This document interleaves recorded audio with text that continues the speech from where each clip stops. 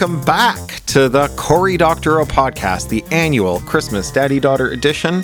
With me today is my very special guest, Posey Emmeline Fibonacci Nautilus Taylor Doctorow, who is now how many years old? 14. 14 years old. And Mom is out of town today. She's at a conference in Seattle. I'm jet lagged. I've been up since 2:30 in the morning.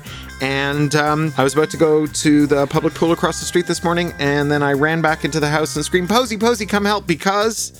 Your office flooded. And then what happened? What happened to my things? They were fine. They were not fine. Many of my books, dozens and dozens of my books were ruined. They weren't ruined. They just got wet. Waterlogged books are, in fact, ruined. All of my books are waterlogged, and I still... None of your books are waterlogged. They all got wet because I always spill my water in my backpack. I don't think that is the same thing. Yes, it is. Not even close. Anyway, after we piled up all the books and got everything up off the floor, I went to the pool and swam, and then I came back and we went for a hike where? Switzer Falls. Which is in which national park? Angeles National Forest. Correct. So normally we go to Switzer Falls, and it's quite a long walk. We walk all the way to the top of the waterfall, and sometimes we go up a little ways further than that. But today we could only get about halfway because... the river, went up. Yeah, because the water was running really fast and dangerous, and we would have been swept to our death if we tried to ford it at the place where you have to ford it to continue on. Are you going to say we wouldn't be swept to our death? We wouldn't be swept to our death. I see. You need to speak a little more loudly, my darling. We wouldn't be swept to our death. Very good. So, as is our usual custom, I'm going to ask you to talk about what's going on in your life. So, can you tell me what kind of music you're listening to these days? Who are your favorite artists? I like Fleetwood Mac, and I also like Childish Gambino. Mm-hmm. Who else? Eminem and Snoop Dogg. You like Cypress Hill too, right? We've been listening to a lot of that in the car. Cypress Hill and forever. Oh, okay, fair. And what is your favorite TV show? You have a new favorite TV show. I like South Park.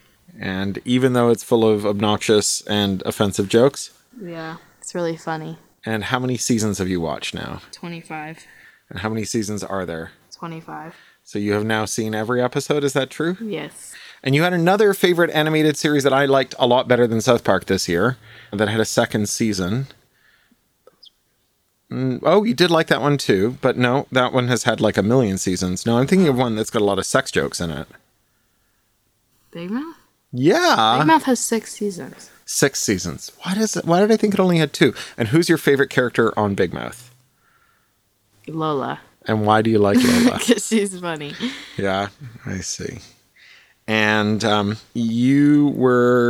was going to happen? I was going to ask you about South Park, right? Is that the plan? That's sure. Our interview this year? You don't want to explain how to do something this year.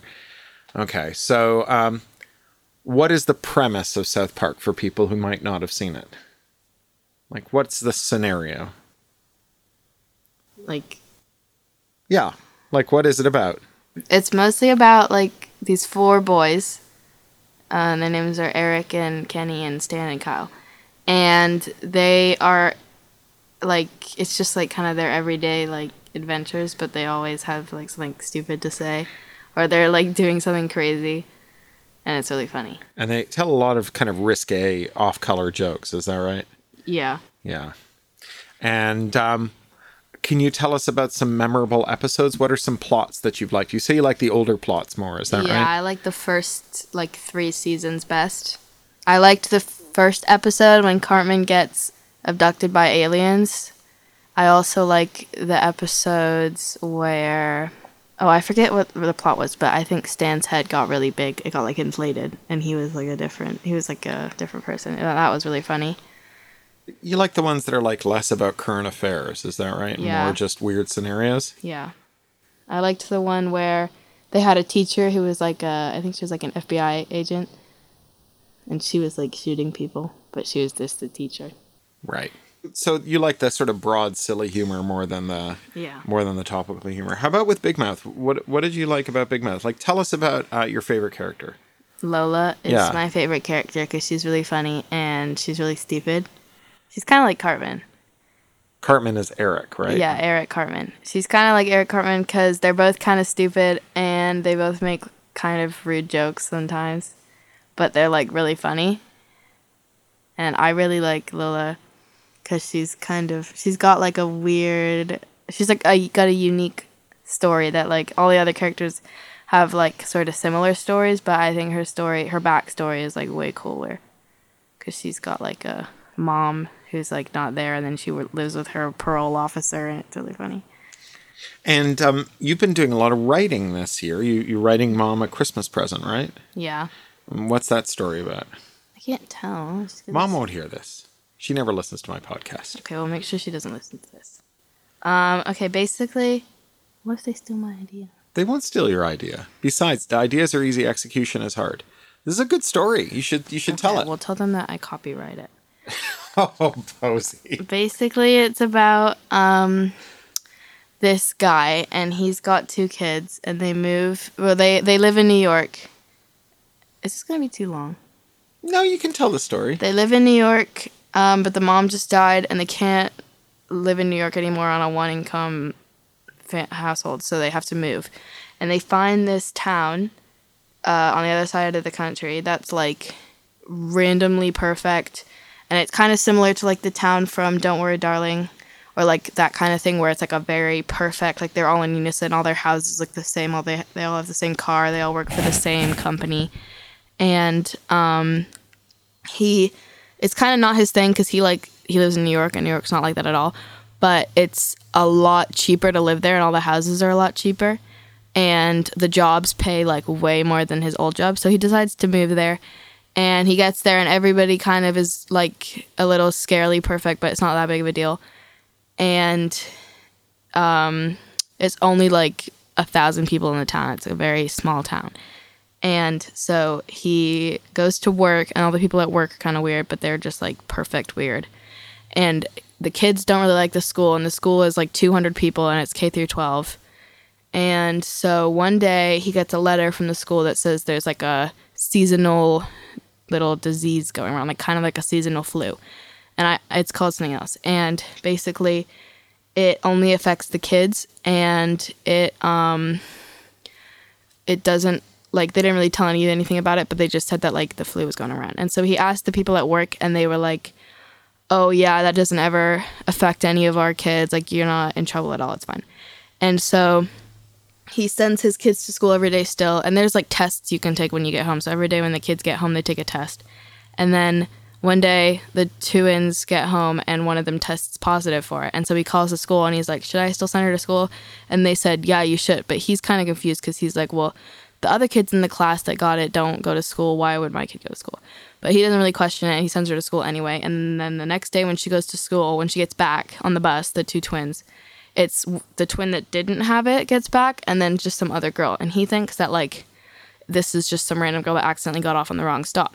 And this girl doesn't really look like the other twin, but she's got like, you know, brown hair and brown eyes, and like they're about the same height. And so he's like, there must have been some sort of confusion. And he calls the school, and he's like, I think the bus driver dropped off the wrong person at my house. And they're like, no, they didn't. Like, it's definitely your kid.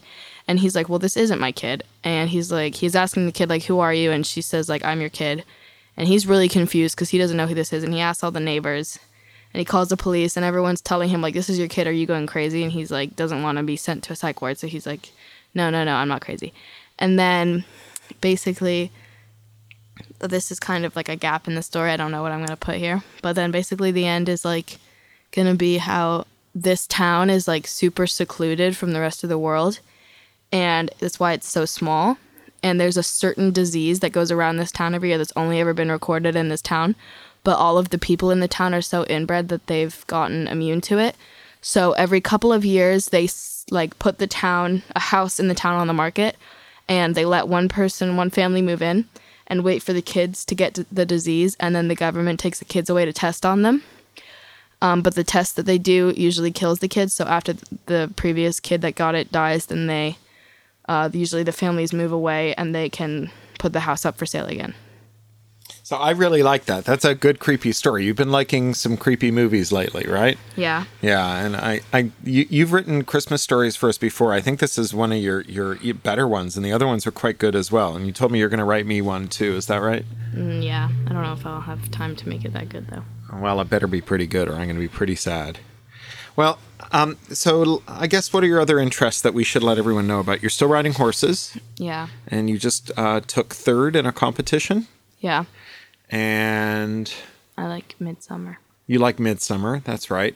And you've got an after-school activity you do now that's besides horses, a class you go to? What's that? Dance. Correct. And you also join the dance team at school, right? No. Oh, a dance class at school, Yeah. dance too. And you're going to do like the dance performance again this year? Yeah, I think we have to. What's your favorite kind of dance? I like hip hop and I also like ballet. That's quite a combination. And you found a language you like to learn at school. What's that? Sign language. Can you sign it? Not for the podcast. You're pretty good at sign language though, right? I don't know, I guess. You're pretty good at it. Well, I think that's like a good kind of catch up of all the things that have happened in the last year since we last did this, all the developments in your life. It's been quite a fun year to be your dad, I have to say. You told me that you were going to sing with me this time and that we could sing Jingle Bells again. Is that right? Fine. Are you going to lead or am I? You.